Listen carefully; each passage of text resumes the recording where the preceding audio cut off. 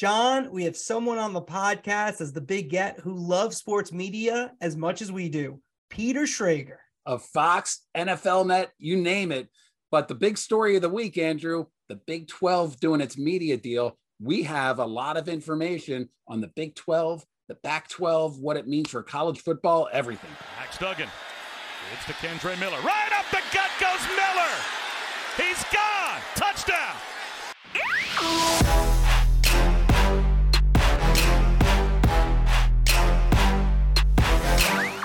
And we're back. The Marchand and Oran Sports Media Podcast. I'm Andrew Marchand, sports media columnist for the New York Post. He's John Oran. Our good buddy there, John Arad, is the media reporter for the Sports Business Journal. John, this week, Peter Schrager, big get.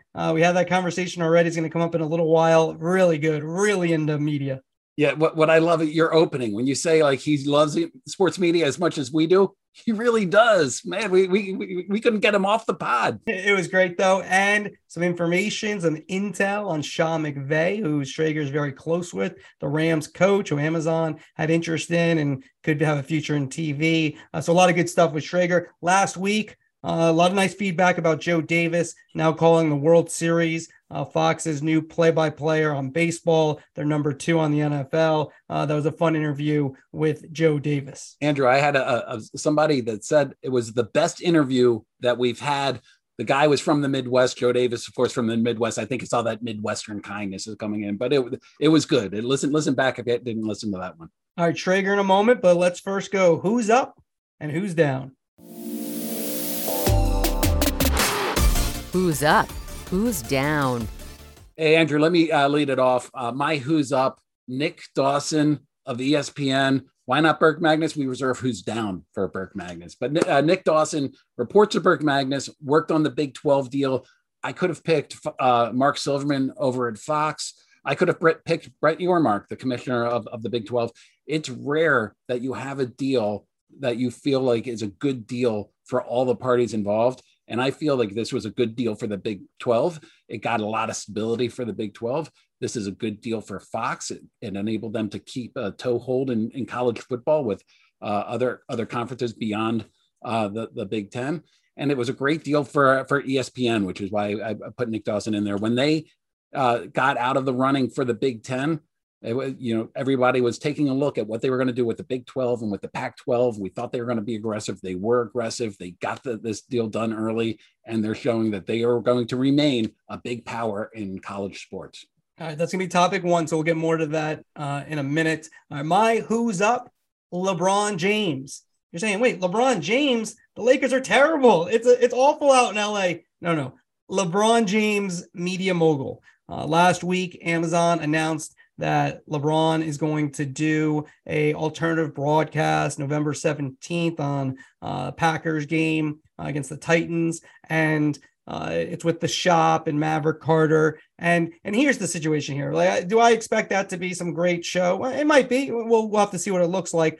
But it's the power these superstar athletes have. We saw it with the Tom Brady deal, 10 years, $375 million. We see it with Peyton Manning, what he's building with Omaha Productions. Now, LeBron, who already started this a long time ago, like he's already been building this. I think there's been reports he's a billionaire. I have not seen his taxes. I don't know the exact numbers, but he's on his way. And you look at it for Amazon. Why do that deal? It's a basketball player doing the NFL, even though LeBron, I think, did play football, maybe not in high school, but as a kid, and it's talked about playing the NFL, and he's LeBron. But the NBA deal comes up in 3 years, right? Charles Barkley is the king of NBA media in terms of personalities and one of the greatest players of all time. LeBron is in the argument for the actual greatest player of all time. It's him or Jordan, most people would say, regardless of what you think. Those type of people who are interested in media are able to build things. Amazon now is beginning that relationship. You look how Peyton Manning, the relationship with ESPN came to fruition. Jimmy Pitaro, the chairman of ESPN, worked on that for years and years. And obviously he's giving them, I'd say it's in the $20+ million a year. I know it's tied into production companies, so it's hard to nail down a number, but he'll probably get eventually to that Brady number. And it's a production company. There's a lot more to it. But you look at it, I see why Amazon would want to start that relationship, and you see where this could possibly go. For me on that, it's the NBA relationship is a happy circumstance. That certainly was within their mind, but they really want a good alternate programming for Thursday as well. And this is for what makes a good alternate programming, something that brings in other viewers that wouldn't necessarily watch a game. And I think that potentially is what LeBron can do. So I agree with everything that you said there. We'll go to who's down. My who's down, new to the who's down list, Luis Silberwasser, the head of Warner Brothers Discovery Sports. Why, Luis? Well, Andrew, did you see how many video subscribers Comcast lost in the third quarter? It was so much that Craig Moffat, who works with our guy Michael Nathanson over at Moffat Nathanson, wrote, and this is the quote: "The linear video business is, well, circling the drain." I mean, the numbers are ugly. The rate of decline, it exceeded 10% at Comcast for the first time ever. And so don't cry for Comcast. Comcast is not who's down. Brian Roberts is fine. Broadband's doing well. Wireless is doing well.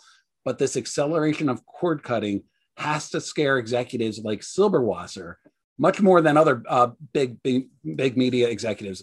Jimmy Pitaro has ABC. Sean McManus has CBS. Pete Pavakwa has NBC. They have dedicated broadcast networks that are widely distributed free over-the-air television. Silberwasser, he has a suite of cable channels. We're going to see how much this decline is going to be affecting them as you mentioned earlier with Amazon, the NBA starts to come up. And NBA has a long relationship with Turner going back to the 1980s. At what point does this cord cutting trend? When is it not a trend? It's actually happening. When cord cutting, it's happening. It's not a trend. Yeah, it's beyond trend now. Yeah, beyond the trend. So the questions are that we don't know. Where is the floor? We're not near it yet. It would appear. And at what point do these big leagues say, well, boy, cable TV, that's too niche for us to be giving exclusive packages to? Okay. My who's down is Brad Zager, executive producer of Fox Sports. There's been a theme on the podcast. We think announcers, producers, they should be at events. This summer, Fox Sports, for their FS1 games of Major League Baseball, the game of the week, did not send announcers. MLS, they haven't sent announcers. For college football, they've been sending about their top 4 crews, I believe. They didn't give me the exact number, but 2 games a week, they're not sending crews. The only reason you can presume it's because of money. So a couple of things. Number one, you need to be there because it's the right way to cover games. If you're a big time network, if you want to be considered big time overall, that's number one. Number two, it's important for your announcers to grow and your producers to grow. They can't do that in a studio. They need to be there. And so it's hard to quantify that. Like we can say it and people can be like, whatever. Then we have an issue that they have in FS1 last week. Utah-Washington State game on FS1. There's a 2-shot they started off with. You can't see it on the podcast, but the 2-shot, they pretended like they have a green screen behind them and like they're at the game, and you can tell they're not. And they focus on the Utah QB, Cam Rising. And here's Petro Papadakis explaining in the intro what they're looking for from Cam Rising in the game. And some great play from his trigger man, Cam Rising, the quarterback, who has been a great leader for Utah as he goes, this team goes. They're a gritty team, but there's nothing like Thursday night on the Palouse as an equalizer. We'll see if he's up to the task tonight against these Cougs. Then the game starts, and this is what happens when the game starts. And here come the Utes on offense. Cam Rising, who has been outstanding all season long, but last week, especially against USC, he took his game to another level. Yeah, dynamic personality, a great leader, a guy who's really handled his business for the Utes over the years. This is a football team that wants to establish the run early. And rather than Cam Rising out there to start this game, it's the backup, Bryson Barnes. So a little bit of trickeration maybe from Coach Whittingham as he's out to throw. All right, that was the play-by-player, Jeff Levering, and Cam Rising didn't start the game. And you say, well, whose fault is that? Well, it's FS1's fault for not being there. Utah's coach Kyle Whittingham said the announcers weren't there. That's why they didn't know about the information. And so this is the issue, a major issue and a major example of why you have to be there for major events. It says something about your network overall. Look, Fox Sports does a very good job with the major events, the Super Bowl, the World Cup. It's going to be on display. But these smaller events, you owe it to your broadcasters, you owe it to your audience, and they're just as important to those people. Even if it's maybe if you're bean counting, it doesn't make perfect sense in that moment. This was embarrassing. Yeah, FS1 is not a little channel. It's a national sports channel that is widely distributed. And this is a common theme on the pod where more than a year old now. Like, send announcers and producers to the events. It makes it a better environment to watch. And I know they save money by not sending them to the events. I refuse to believe that it's that much money. It's not. I mean, you can just figure it out. It's not. It can't be, right? You got a flight for two people. And you have a hotel, and most of these are smaller college towns. Now they're game weekend, so maybe it's a little, but still, I mean, you send them in the night before. There's no Four Seasons in Pullman, Washington. Exactly. Al Michaels is not doing these games. There's not a Four Seasons demand for Jeff Levering. All right. Jeff, maybe one day Jeff Levering can demand Four Seasons, but he's not Al Michaels yet. So I think Jeff Levering would probably be happy staying. I don't know. Maybe he gets Marriott points. He'll get Levering in a Marriott. But bottom line is, and I want to make it clear, Jeff Levering and Papadakis, they didn't do anything wrong, right?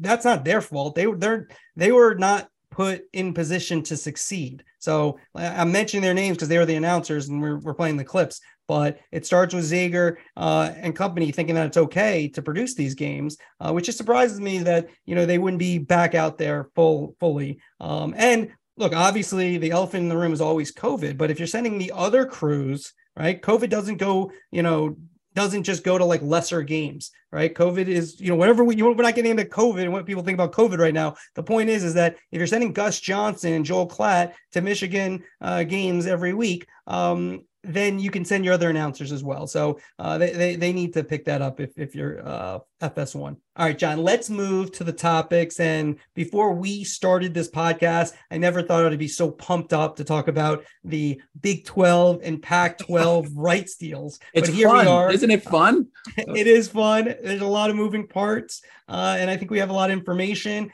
Credit to you and Michael Smith, your partner there at the Sports Business Journal, had the story on Sunday. 6-year deal, $380 million per year for the Big 12, an extension. They have the 3 years that still are, coming up now. No sweetener there, but they stabilize their conference. And as you said at the top, what I've gotten feels like a fair deal. Everyone feels like they got a fair deal all the way around.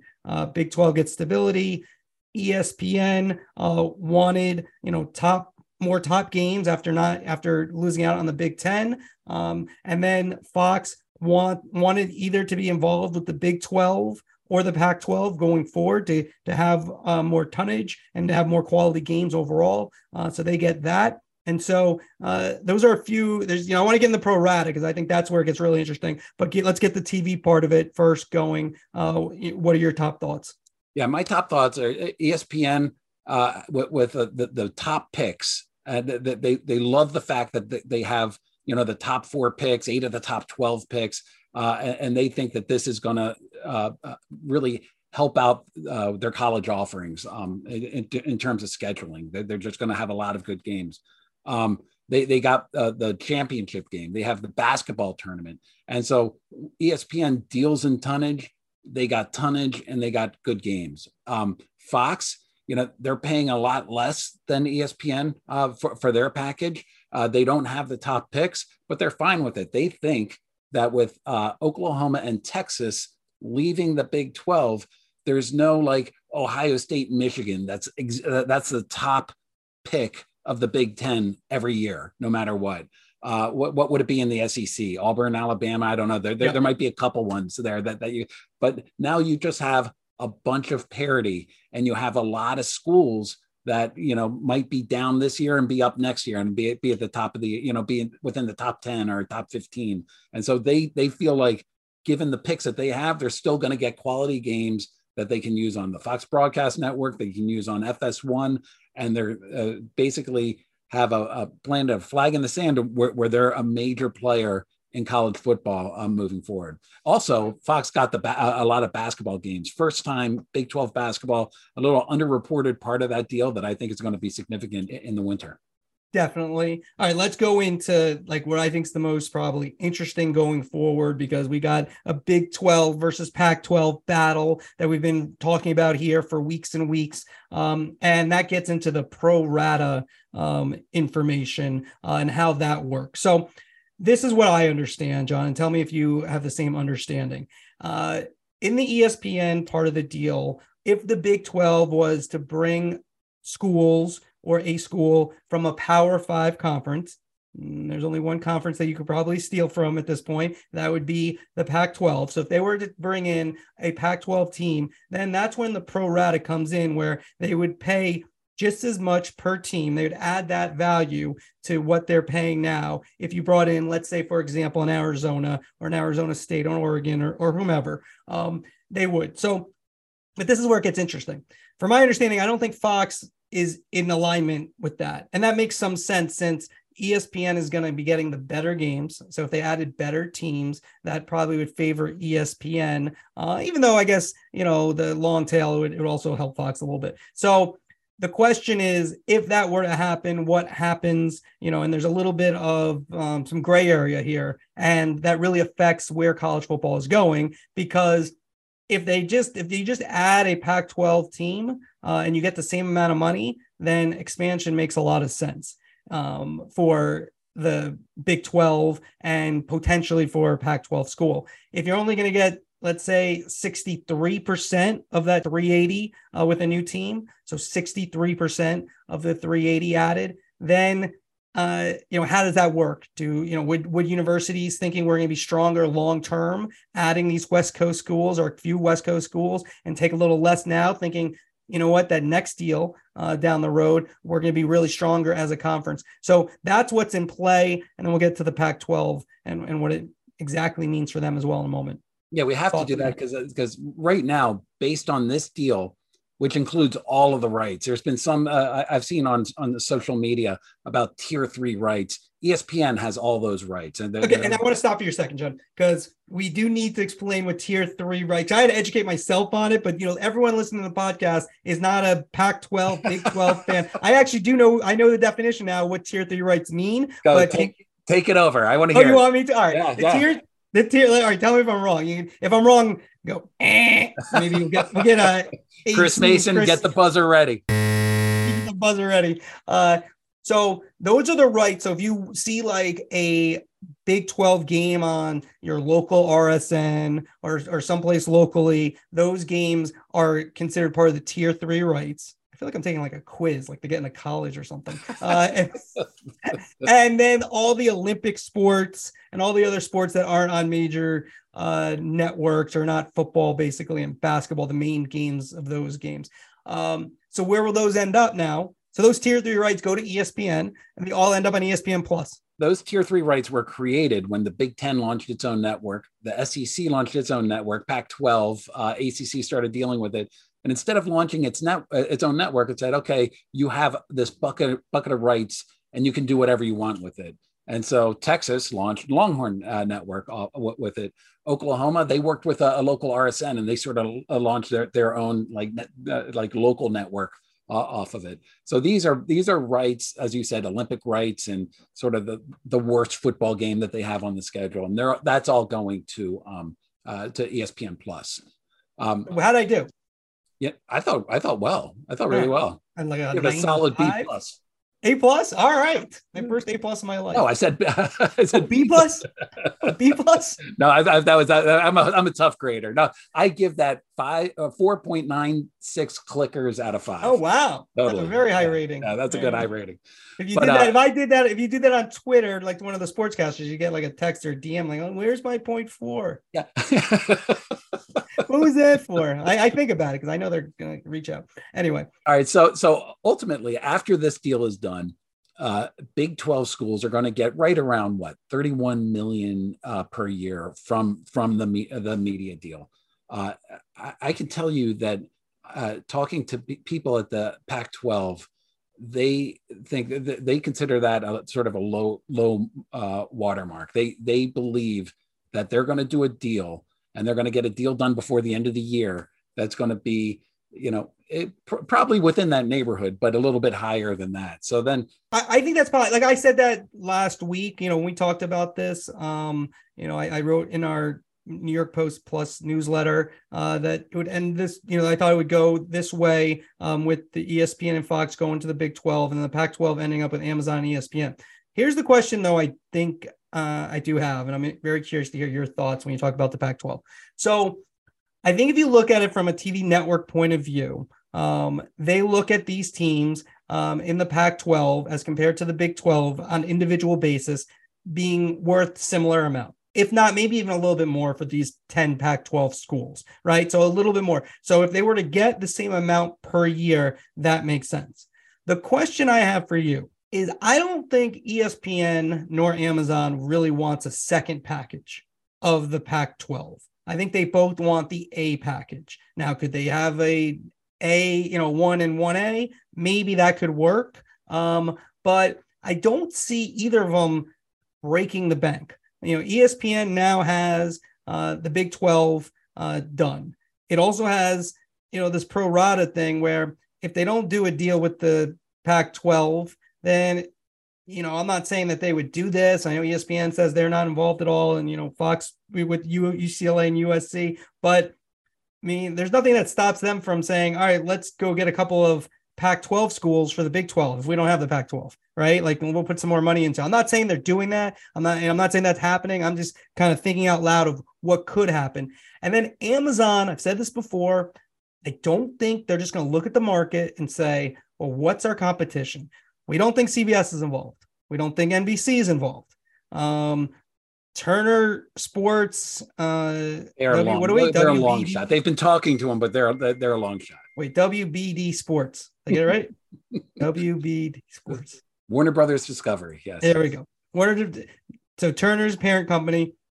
Could they get involved? Apple. Really, no indication. They're quiet, Apple, but no indication that Apple's involved. I mean, they could be their wild card. But still, are they going to break the bank when there's not leverage? And then Fox, I don't think is totally out on the Pac-12, but if the Pac-12 is doing a deal with Fox, it's probably bad news because Fox is not going to overpay for the Pac-12. That means they have to turn back they're not going to be bidding anybody up. If they come back to them and there's a good deal, I think I could see Fox and the Pac-12 maybe getting back together. I think there's bad blood. I don't see that. So that's the issue for the Pac-12. Now, could it work where they get similar money and they can keep that conference together? I think that's very possible, but you're probably going to be on a streamer, which I'm not positive works on college football, or at least not the top SEC Big Ten college football. When you're talking about the Pac-12, I'm not sure if you end up with the same thing as you had with the Pac-12 network, where you're kind of out of sight, out of mind a little bit. What's so funny about this is the Big Ten does its deal and the Pac-12 is like, okay, that sets the market.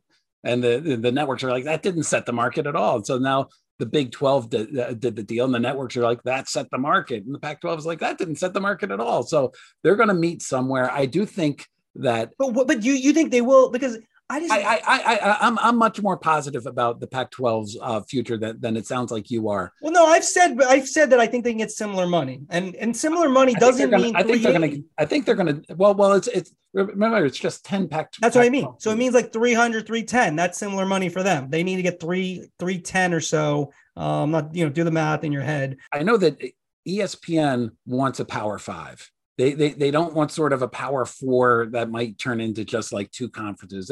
They want a Power 5. I believe that Fox, even though they're not as invested in the Pac-12 right now, they also want a good substantial Power 5, which is the SEC and the Big Ten, and then three conferences in the ACC, the Big 12, and the Pac-12 that are right there. And so will that? I think that they'll pay for that because I don't think that these payments are outrageous out there.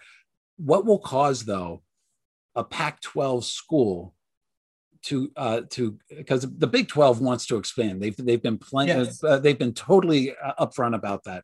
What will cause a Pac-12 school to leave the Pac-12 and go to the Big 12 if they're getting similar money?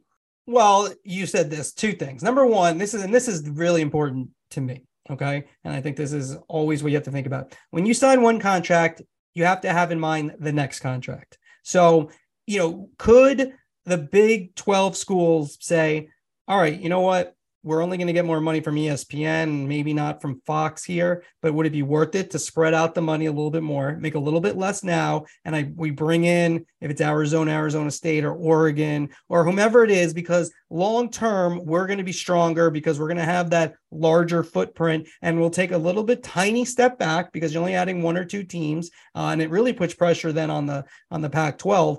Does that make sense? If you're overall the Big 12 for that next contract, all of a sudden you're stronger. You have, West Coast footprint. And now, Brett Yormark has talked about being a national conference. That's just something I think you have to keep in mind. And again, if you're the Pac-12 and you're only 10 teams, it's just, you see this happen. If one team leaves, it's just with 10 teams, you're in a very tough situation. Now, I don't think the Big Ten, I think that the money is dried up there. The idea that, Kevin Warren had, the commissioner of the Big Ten at first, to keep building and building. We talked about it early on the podcast. There's just not that money to divvy up. There's not adding more money to these deals if you're Fox, NBC, or CBS. They're happy with how it is. You add Notre Dame, sure, but these other schools, they're not worth the same amount to them as what they're paying now. And so that's where it gets a little bit dicey to me if you're a small conference of only 10 teams. And here, last thing, and then I think we should move on to the next topic, is that, for me at least, is that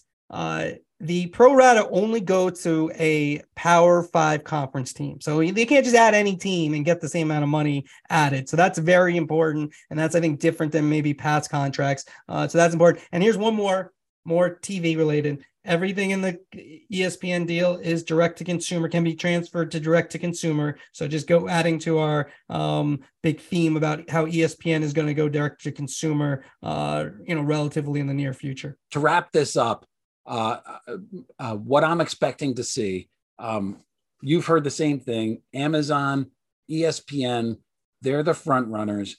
I think it's most likely they're going to split a package 50-50 or however that looks.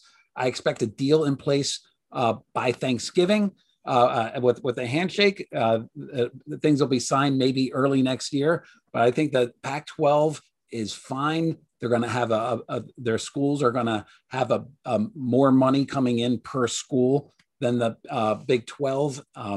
I don't know about the ACC yet, but we'll see on that. Probably not as much as the ACC, but I think they're going to get a deal that's going to work well, and it's going to be a good Power 5 until the SEC and the Big Ten decide that they want to expand. Which I don't know if they will, considering the money. I don't know if people are just adding more money, depending on, again, a couple of schools could make it so you add more money. All right, so let's go to topic 2, which is the rest of the show. Quick hits.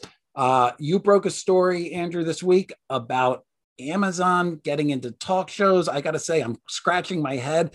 Everything Amazon does, how are they going to make money off of this? What do you know? Well, to answer your question, they think they'll make it off of advertising. Number one, so let me just give you a little background on what it is. They're going to have their creative title. It's called Sports Talk. And so it's from 8 a.m. to 8 p.m. Most of the people are not very well known. So what I think, what they're doing is trying something out. If it wasn't Amazon, right? I'm not writing about it, right? It's Amazon. They're a monster. They got Thursday Night Football. They've been in on all these college rights. They're up and coming, insurgent and important. So when they do anything now, it's kind of, in that ESPN, Fox, NBC, CBS, because it's Amazon.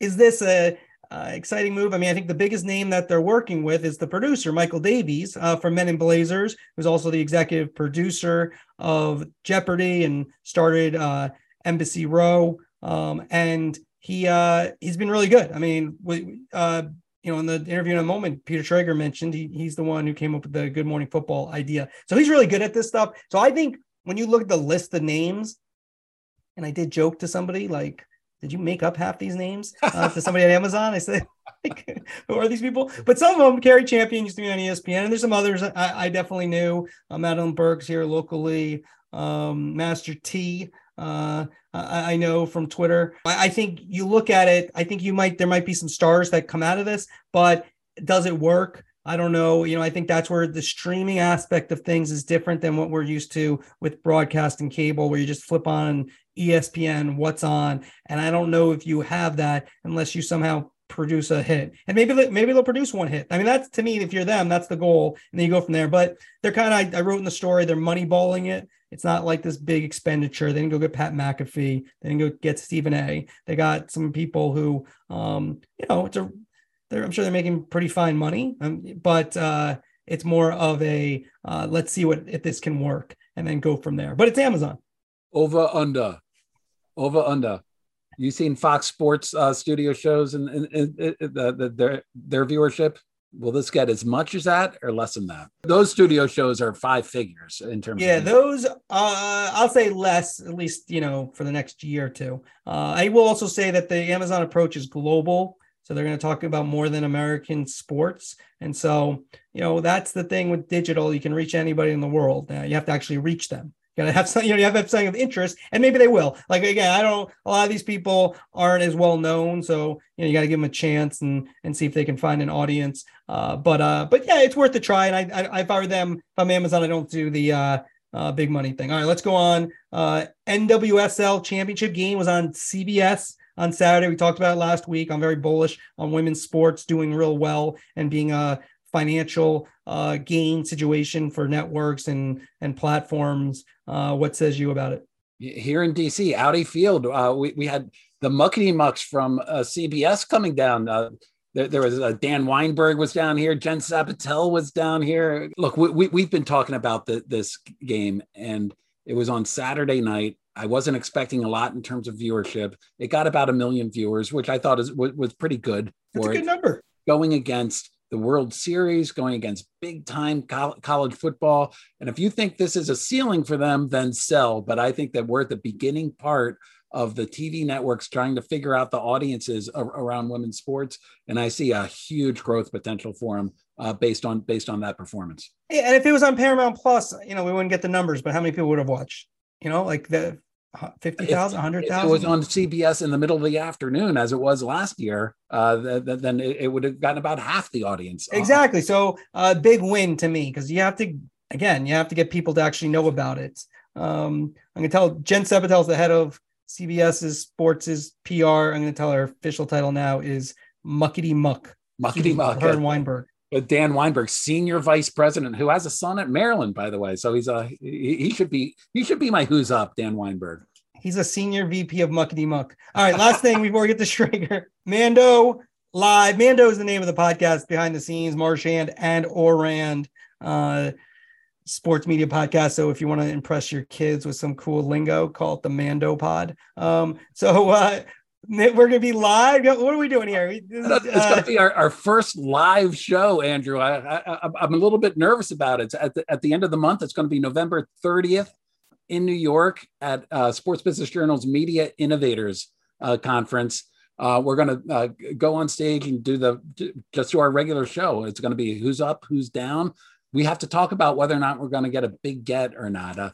Jimmy Pitaro is going to be speaking at the conference. We're going to get a lot of the big executives running, sports media at the conference. But I'm excited on stage with Andrew Marchand. I think it'll be a fun one. It'll be good. It'll be good. You know what I want? I want Chris Ripley. Sinclair, if you're listening, Chris Ripley, the head of Sinclair, I would like him on our podcast, because I think it's only fair. I mean, we'll be nice. I'll keep John away from me. Sinclair is going to be at the event for a one-on-one on stage with me, and we don't know yet if it's going to be Chris Ripley or not. He needs to come on the pod. I don't know the man. Like, honestly, God, he's good. He's very polished. He has I saw picture once. Again, before we started this podcast, I would not know who Chris Ripley was. Thank God for you, John. But now Chris Ripley is a big part of my life. This has been my funnest podcast. You talk about how fun these rights deals are for little college conferences out west. Chris Ripley of Sinclair. I love it. I need a breaking news sounder. Oh, just in. This is our lowest rated podcast ever. Thanks, Schrager. Thank you. No, not because of Schrager. No. I know. All right, let's get to Schrager. John joining us now, the big get, Peter Schrager. Let's go over his resume, John. Schrager is the host of the Emmy Award-winning Good Morning Football. It's on NFL Network. He's also the host of the Season with Peter Schrager podcast. He's got great guests, head coaches like Robert Saleh, actors Paul Rudd. He had Ken Dorsey after his big iPad episode in the Bills coaching office during that. What game was that, Peter? I forgot. That was their loss to the Dolphins. Kenny Dorsey on to explain himself. He was great. Yeah, it's Kenny Dorsey. Also, of course, Fox Sports insider, sideline reporter for Fox, does it all. And here's the thing, John, about Peter Schrager.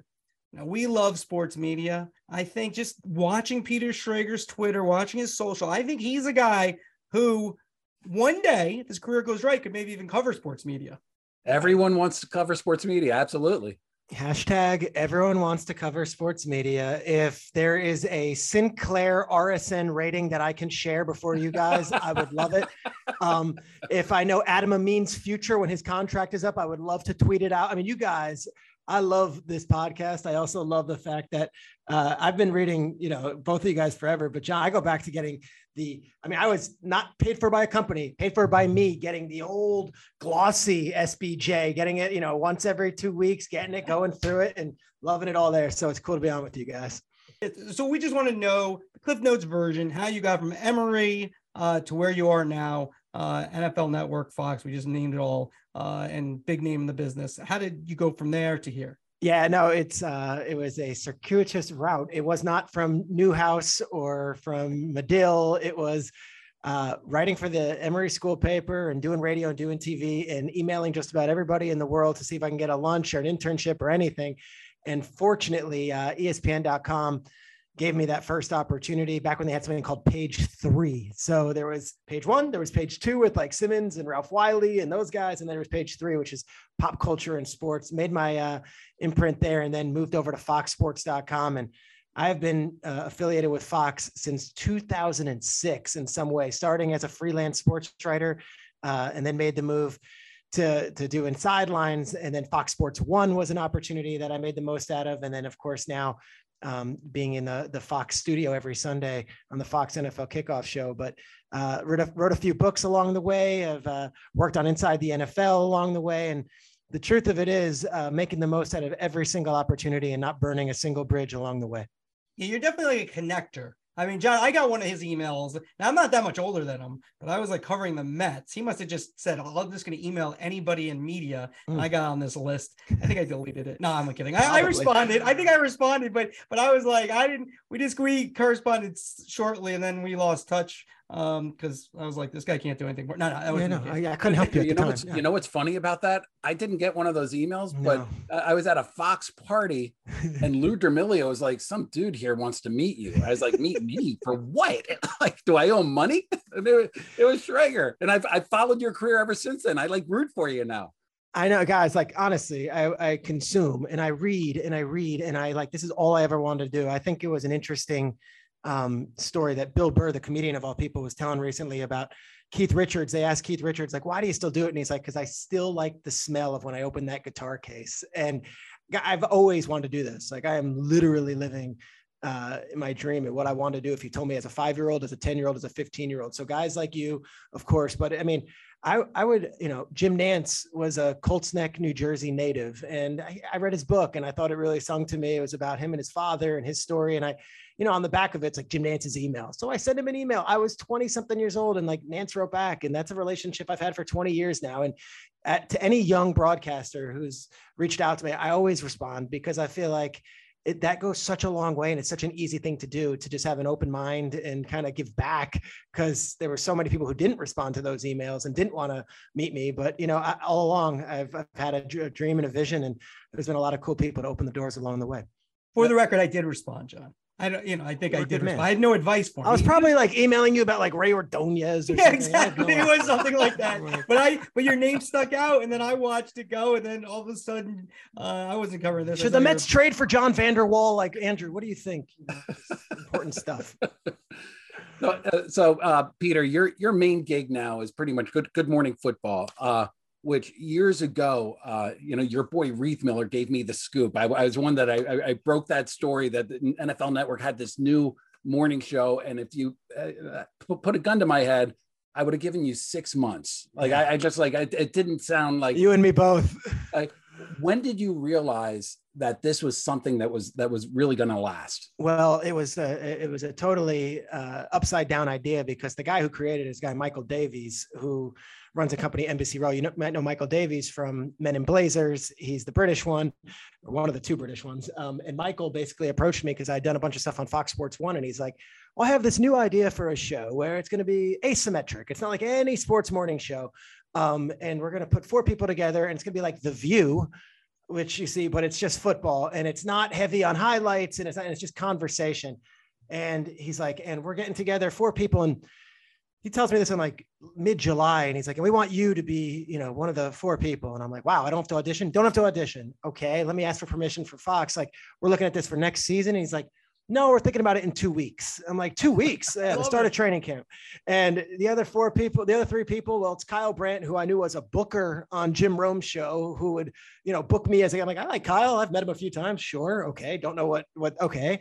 Kay Adams, never had heard of her, but I was like, all right, great. Sounds interesting. She does fantasy football. She works in Boston, does NBC. Then Nate Burleson, who I had covered as a player, and I worked on Inside the NFL.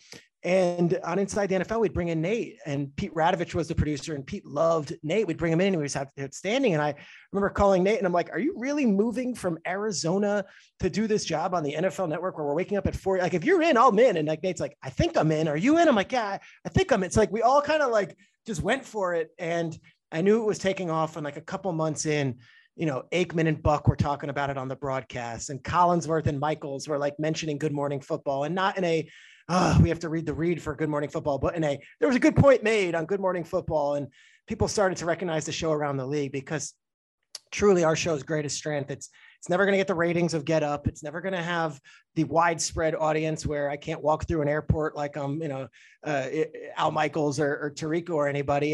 It's the guys and gals within those buildings. So within those 32 buildings, our show is on 6 hours a day. It's on from 7 to 10, and then from 10 to 1, it's in the locker room.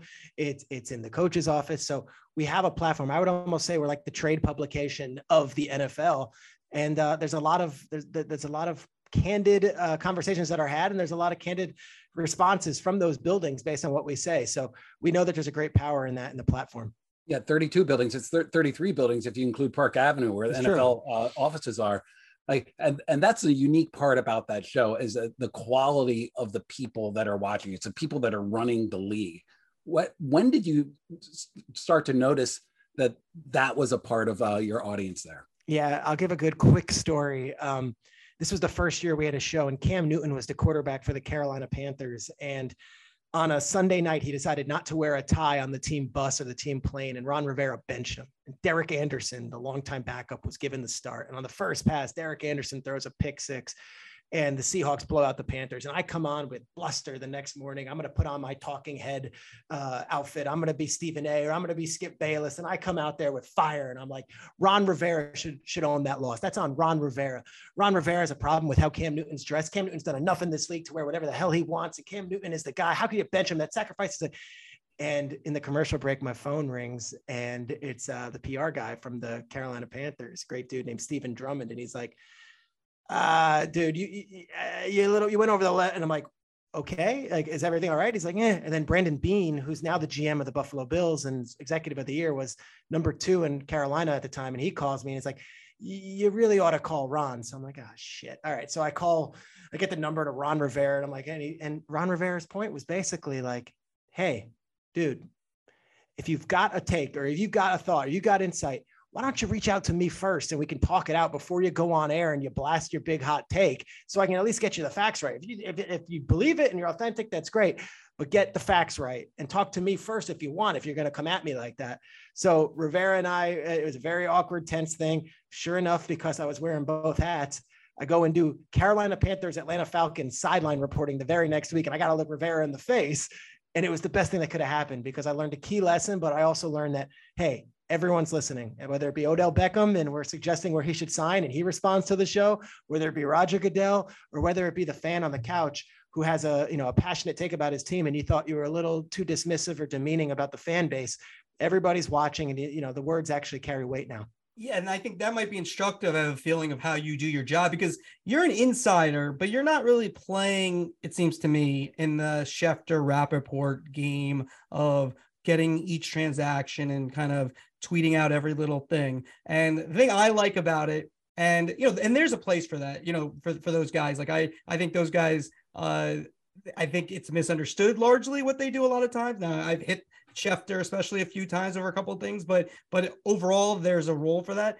But what I like about what you do is I want to know, like, before things happen, I want to know what people are thinking. So in terms of doing your job and having opinion and being watched, you still have to be interesting, even if you have the information. How do you go about doing things so you're an insider, but you're not necessarily, you've broken some stories, don't get me wrong, but you're trying to tell us what's going on and what could be happening. Well, it's funny you say that, because I think my greatest strength as the insider is around NFL draft season. I'll nail my mock draft just about every year, and it's got a lot of great readers and credibility to it, because people know that my stuff's legit. I'm not throwing stuff on a wall. This isn't what I think. This isn't what I think the Jets should do. This is what I'm hearing from the Jets brass. So people take that into account. I respect the hell out of what all those guys do. It was early on in my career when I would start getting sent to events, though, like the Senior Bowl or the Combine. And I would see all the sports writers just hanging out together and having dinner together. And I was thinking, gosh, Fox is paying me to be at this event. I know it's not to talk to the Washington beat reporter from the Washington Post. I know it's not to just hang with all the other Jets beat reporters. I better make the most out of this. And I would always go out of my way to start, like you guys were laughing about earlier, like the blind email, but I'll go back to the Senior Bowl, probably 2011. We're there, and I'm in Mobile, Alabama for 5 days, and it's cold, it's January, and you've got all these young coaches there. And I remember looking at like the org chart of like the Washington, at the time it was the Redskins, and they had a 27-year-old tight ends coach who was right up there, and it was Sean McVay. And I reached out to him over email, like Sean.McVay@redskins.com, whatever it was, like, hey, we're similar ages. I'm going to be in Mobile. Would love to grab a coffee. Never a drink. Let's not get, we're not going to get messed up. Like, let's have a coffee like adults. Introduce myself. And you would be shocked at the amount of people who respond to that. McVay was one of them. And we've become great friends, but also he helps inform me on things. So the Rams, as they're these players with free agency, and of course, always going for it and F those picks, and all this thing, I'm always a step ahead, because I'll talk to McVay going into it. And when I say, hey, the Rams are looking to make a move, you better believe the Rams are looking to make a move. And when I say the Rams aren't interested in this guy, I think it's the way to gold, because people know where it's usually coming from. It's conversations there.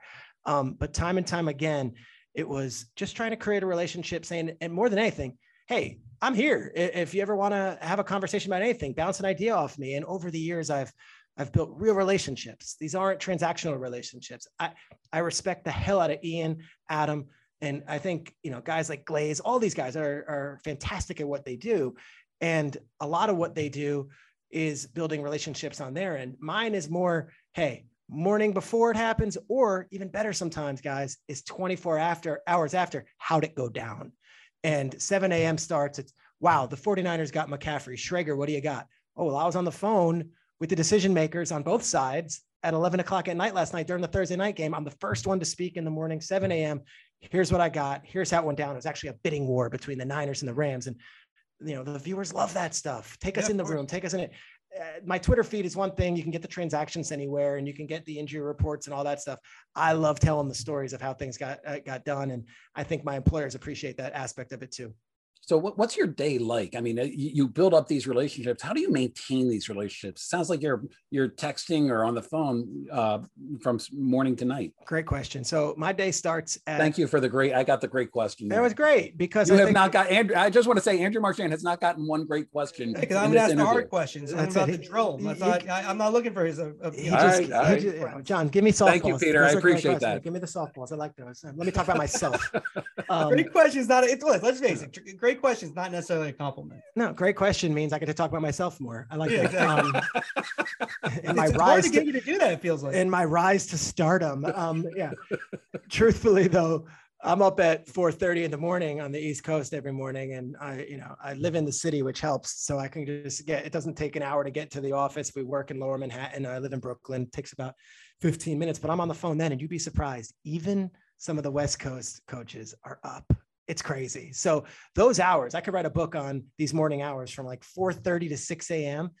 All the East Coast coaches are up and they're usually in their office and they're getting their day started because they can get their work done before the players come in. And that's just where the conversations start. A lot of times on Monday mornings, it's give me your one big takeaway from yesterday's win or loss. And a lot of times, going into the weekend with Fox, it's, what do I need to know? Who's the captain who spoke up this week, or who's the player that, you think steps up in the game plan on a Thursday night game? All that stuff happens then.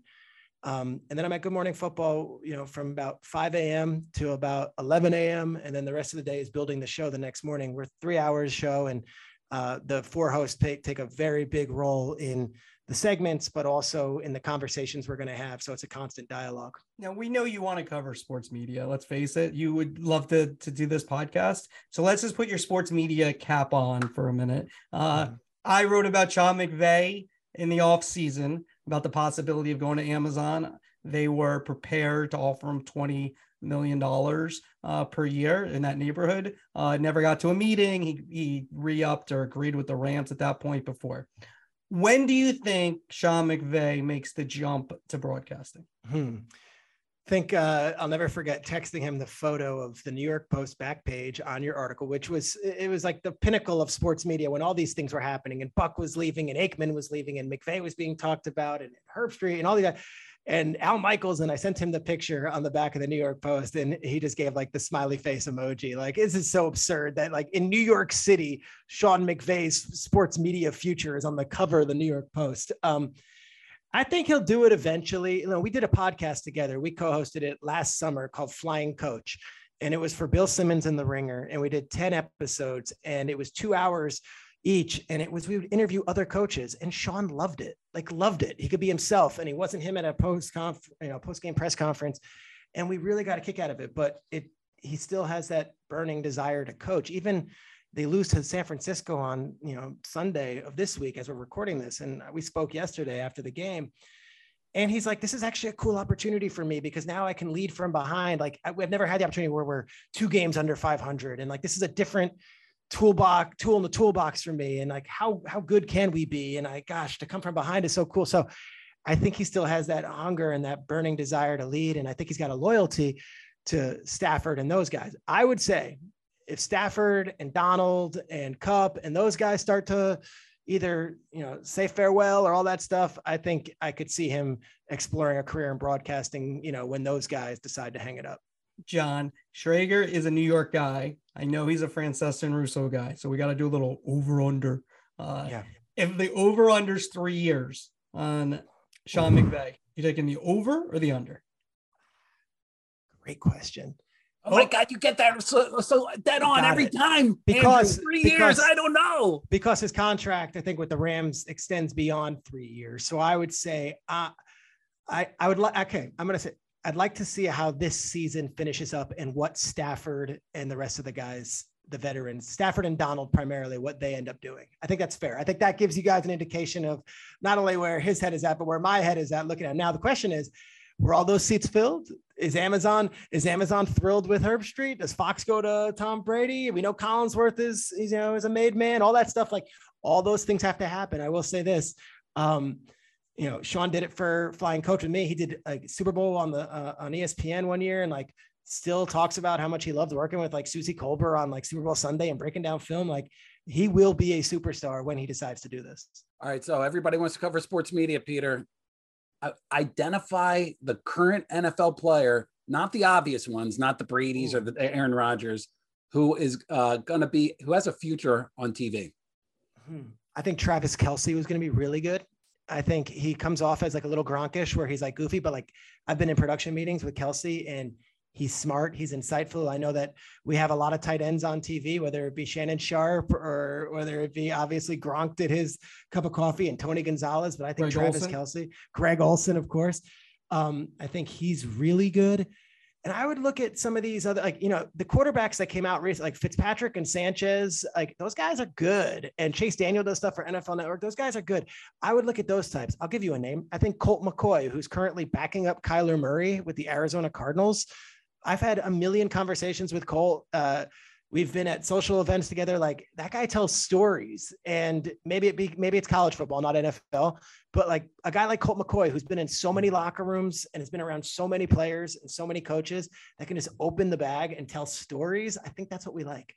Now, Kay Adams left Good Morning Football, and Nate Burleson, you mentioned him earlier. By the way, was that a good decision for Nate to go from Arizona to New Jersey? Did that work out for him or no? I think it worked out pretty well if he wanted a post playing career. Although we laugh about it. I text Nate. I'm like, what are your thoughts on Fetterman versus Oz? And Nate, he's now doing like the CBS Morning News talking about Ukraine. And I'm like, I'm busy over here talking about Christian McCaffrey's touches. How are you doing, Nate?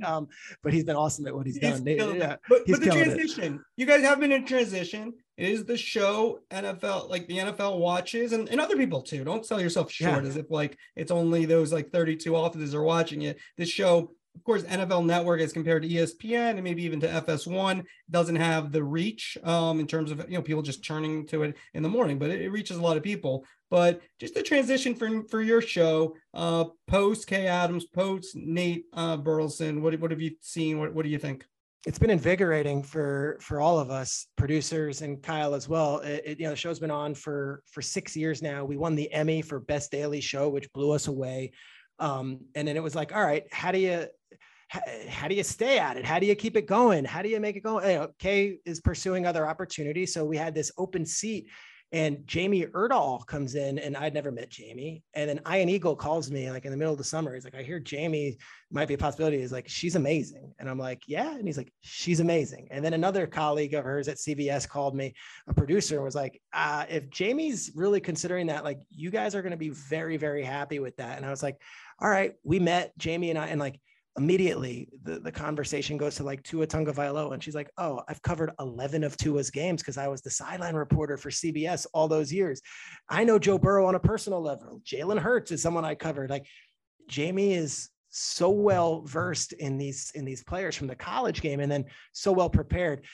She's been fantastic. And then McCourty, it's like, we had so many different former players come and fill in Nate's role last year, and they all brought different things to the table. And then McCourty was selected based on a performance at the broadcast boot camp, which is they take about 30 current players, plop them in LA for a week, and they get to meet all the executives. And McCourty stood out. He comes on our show, and like, could you find anyone more relevant than a guy who's played 13 years in the league, has been a captain on those teams, and his brother's on the Patriots. He's played for Belichick. He's with Tua last year in Miami, and like, so down to earth and so good and really funny. Like, Kyle and I are having a blast right now. And I couldn't say enough about the current version of the show. I think we're in a really good place, and I love my new two co-hosts. Yeah, McCourty's been good on the Westwood One doing radio. I wonder if he does radio on the games out of the gate, like year one, and is really good. He's really good. Like he does a good job. I could see TV network execs. He's somebody I'd look for if he wants to do games. Hey, slow down. We've already been poached enough. It's funny. Like, there's producers who have worked on our show for a week, and they throw Good Morning Football on the resume, and now they're like running their own shows all over like all of sports media. And I'm like, okay, we've got a nice little tree here, but we'd like to keep some folks here. You know? What's next for you? Yeah, what's the future for Peter Schrager? I'll be honest. I'm pretty happy with what I'm doing, and I don't have this like outsized ambition to take over the world. I think it's a really good time to be involved with the NFL. I've got a great platform, and I work on two top shows. Like, I don't know if you guys watch it, the Fox NFL Kickoff Show. It's the one before the pregame. Like, I'm really proud of that show. I fly in every week from New York to LA. Like, we had a great thing going. Like, Sean Payton and Carissa and Charles Woodson and Vic. Like, we have a lot of pride in that show. I'm on two great shows, and I really enjoy it. And now I'm doing this podcast with the NFL, which is like, all right, it's iHeartMedia, but it's also the NFL. So I've got the NFL's, I call it I guess like almost like a fountain, like, cause they could just tweet out with their 4 million followers. Here's a clip from Schrager's podcast, and it gets traction. I'm doing a lot. I'm happy. It's great. The only thing I miss is the writing. Like, I used to write books. I used to write a lot of articles, and just the bandwidth isn't there necessarily anymore, but I don't know. We'll see what happens down the road. I mean, I've got two really good employers right now. We'll see if there's other opportunities that come along the way. How about sleep? Not for now. I gotta earn. I live in New York City. Gotta make it happen. I like what I do. Like, honestly. But like seriously, but I'm always curious about this, because I do think people kind of realize probably at some level but doing those morning shows, you got to be committed because it kicks your ass. Yeah, because a lot of people who are listening probably wake up early, but there's a difference between waking up early and having to be on as opposed to waking up early, working out or drinking coffee or eating breakfast. You guys have to be on when that show starts. And that's a different type of waking up. So would you go to bed particularly early every night, or how does this work? Is there a nap in the day? I'm curious about the sleep habits of Peter. It's a great question. And there's again, that's the second great question. It's 1-1 for the record. Yeah. There's that does have actually before I was saying no, it didn't, but now that I've come back from that you're winning.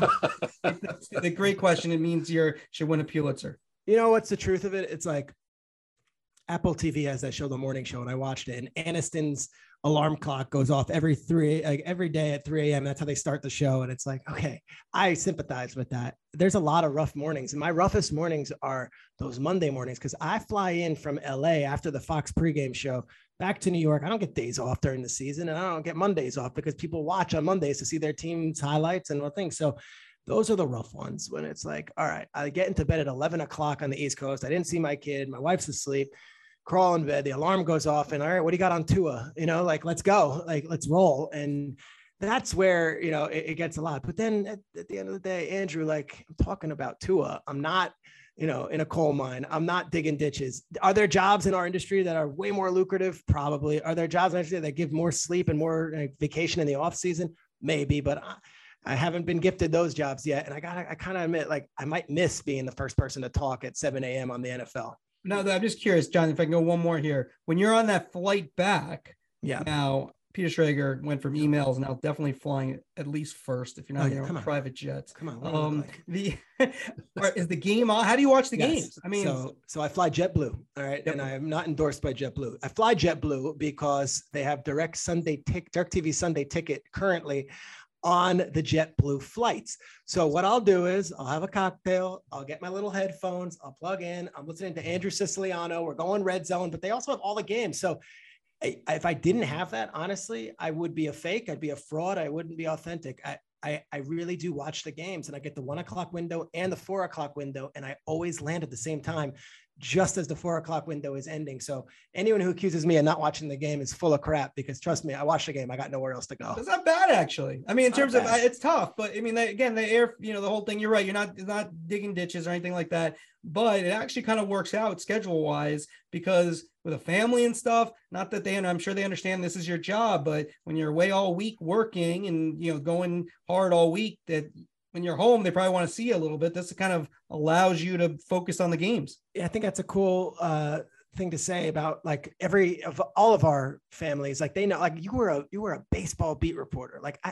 I cannot imagine, middle of June, Padres, Mets, both teams 20 games under 500. I don't know how you guys do it with families. For me, I justify it by saying I fly out Saturday morning. I get back Sunday night. It's only from August to February. And then I'm pretty present. And you know what? With the morning show, I've got the great ability to pick my kid up from school. And I love doing that. So it's a lot, but I've got it pretty good compared to others in our industry. All right. So I want to go a final word. We have somebody inside the NFL right here, a pod topic almost every single week. Peter, where's Sunday Ticket headed? I don't know. Come on, you got to give us an answer.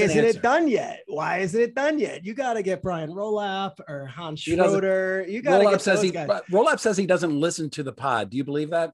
I think Roloff's ears are always open. That guy, he's too smart and too in tune with just about every line of work for him not to know what you guys are talking about. I don't know. And I'm as curious as you guys are on that, because I think the NFL Network, NFL Films, all that stuff we've been hearing about for 18 months, where are they going to end up? Are they going to have partners? Are they going to be, siloed? All that stuff is interesting. And as an employee of the NFL Network, who now works for the NFL as well, of course, you want to know who's kind of at the levers on all these things. But the best thing I can do is just keep my head down and try to be as valuable as possible to whoever the new bosses are, the current bosses are, or whoever remains as the boss for as much as we know.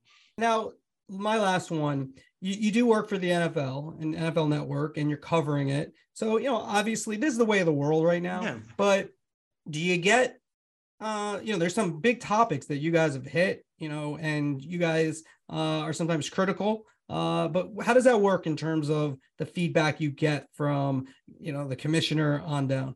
Yeah, I've never, and I think Kyle would say the same thing. I've never been told what to say. And I've actually never had anyone at the league office say, you were too rough on that. If anything, it's like, I'll go bananas on like a call in a game. And then we'll get like a PR person from the league will be like, you should talk to, Al Riveron, or you should talk to, Walt Coleman, like one of the refs, if you really want to clarify like what it went before just going, off the deep end on a play call. But, there's big issues. You talk about the Deshaun Watson thing. I think our show kind of handled it in a really candid and open manner, and we're willing to take whatever heat it was. We talk about some of the ownership stuff that's happened over the last, 18 months. We've got really good reporters. Like, I don't think anyone's going to, bat an eye at what Judy Bautista is reporting from the owners meeting, on Daniel Snyder. We do our best, obviously, as a show to be journalistic and, ethically in line with what the viewers deserve. We're not a PR shop. We're not, carrying any water for anybody. And I think we're pretty critical based on, all things considered that, the NFL Network is owned and run by the NFL owners. Great. Peter Schrager, big get.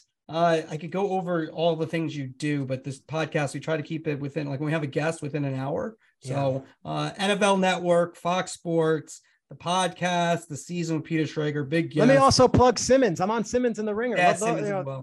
Yeah, I'll tell you, I walk around. That show, that pod, this will help that pod get some foothold. Bill Simmons needs us. Podcast. I get a lot, like, one set of 30 people that, give a crap about football will nod their head at me. And, New York City, no one cares. But like, I'll be in an airport and, Good Morning Football's got a nice presence and kids and all this stuff. But I would say 1 out of every 2 guys from age 25 to 50 will be like, Schrager, tell Simmons to stop, talking up the Patriots. They suck. And I'm like, all right, I guess you're listening. That's good. It's fine. But I always appreciate the feedback. You're good on Simmons. This will help for sure. This publicity will help Simmons get that podcast going. So good luck with him. But our pleasure, busy schedule. And we do appreciate you joining us on our podcast. Hey guys, good questions. 2-1, I think. He downgraded from great to good, by the way. I don't know if you noticed that. By the way, last thing for me, do you have a Chris or Mike impersonation? Tirico or Collinsworth or Mad Dog? Okay. Come on. You knew I was talking You definitely have one. You definitely have one. You strike me as Are you kidding? I was listening to Jerome from Manhattan call about, why the Knicks can't trade for Yao Ming when he was the first overall pick. I don't want to do an invitation. I respect those guys too much. I love them both. I will say though, I did once see John Orand at who was it was a Grateful Dead. What was John, where did I see you? Was it Weir? Was it, it was Bobby Weir's band at a NetJets party in San Francisco for Super Bowl 50.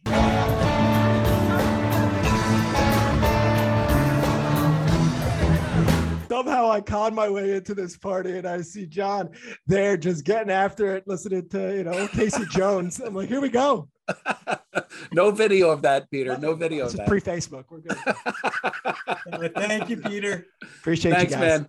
We've had a run, Andrew, of just likable guests. And you know what really struck me? We had him on for 30 some minutes. He's talked to everybody in the business.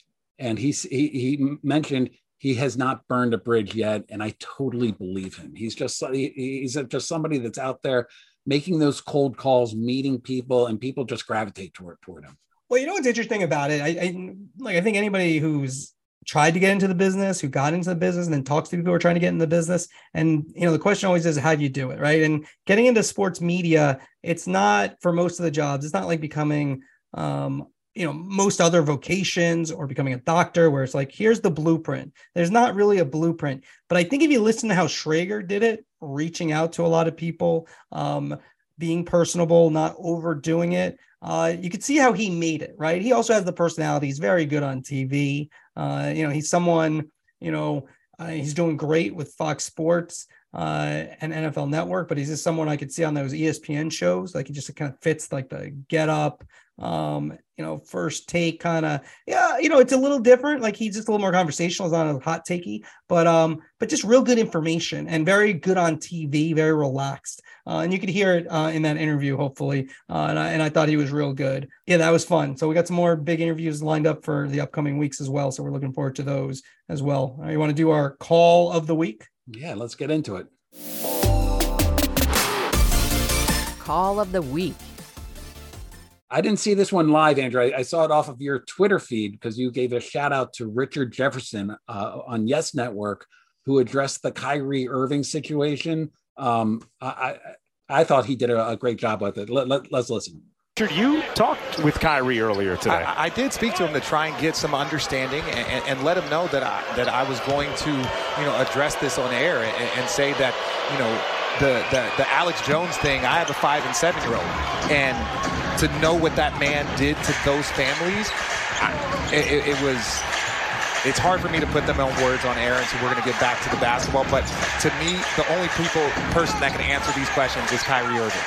And so if you're going to put that stuff up there, you're going to leave these things up there, then you have to answer these questions. And so, hopefully we'll get some answers because, if you're saying, if it's offending people and you want to leave it up there, then we need to understand why and why you are passionate about leaving that content up. Right. If you're being apologetic, why not take it down also? It's simple. All right, John, the thing I like first and foremost is Richard Jefferson went up to Kyrie Irving. Didn't sound like he got much of a response from Kyrie, but to me, that's important because there really isn't another side of this issue, right? There's anti-Semitism and that's it, right? And Kyrie is just terrible. Like it's just again, it's indefensible. He posts this, a link to this movie. It's anti-Semitic. Then he doesn't answer questions really about it and gets offended when people ask him about it. And it's just like, there's just no, he's a great basketball player. There's no defense for it, right? There's no other side. But Richard Jefferson makes the right point. And he finally did take down the post, and we're doing this podcast, in the week. It's still, to me, I'm not sure what's going to happen with Kyrie Irving. I feel like the story's not necessarily ending. I thought Richard Jefferson, he addressed the thing, because if you don't take it down initially, you don't apologize, well, then what are you doing for Kyrie Irving? And I understand, like, he wants to just kind of talk about being a leader and then not standing up for what you have to say. You have to have reasons for why you do things. And I don't think he really necessarily has, these things aren't that well thought out. That's what it strikes me as. I thought Richard Jefferson, there is a player community. I thought what he said was really good. Yeah, and there's not only a player community that sometimes you hear announcers try to, tiptoe around. He's there to document what's happening on the court. But as a viewer, you appreciate them talking about what everybody else is talking about, and you can plainly see. And I thought that Richard Jefferson did a good job with that. Yeah, it was really good. All right. Good job, as always, by you. For Big 12 on Sunday with that story with Michael Smith. And then we want to thank, of course, our producers, AC Wyatt and Chris Mason, who always put this together every week. And the big get, Peter Schrager, was excellent. If you can review the pod, give us the 5 stars and follow, that really helps. And we appreciate it. And we'll see you next week. Thanks for listening.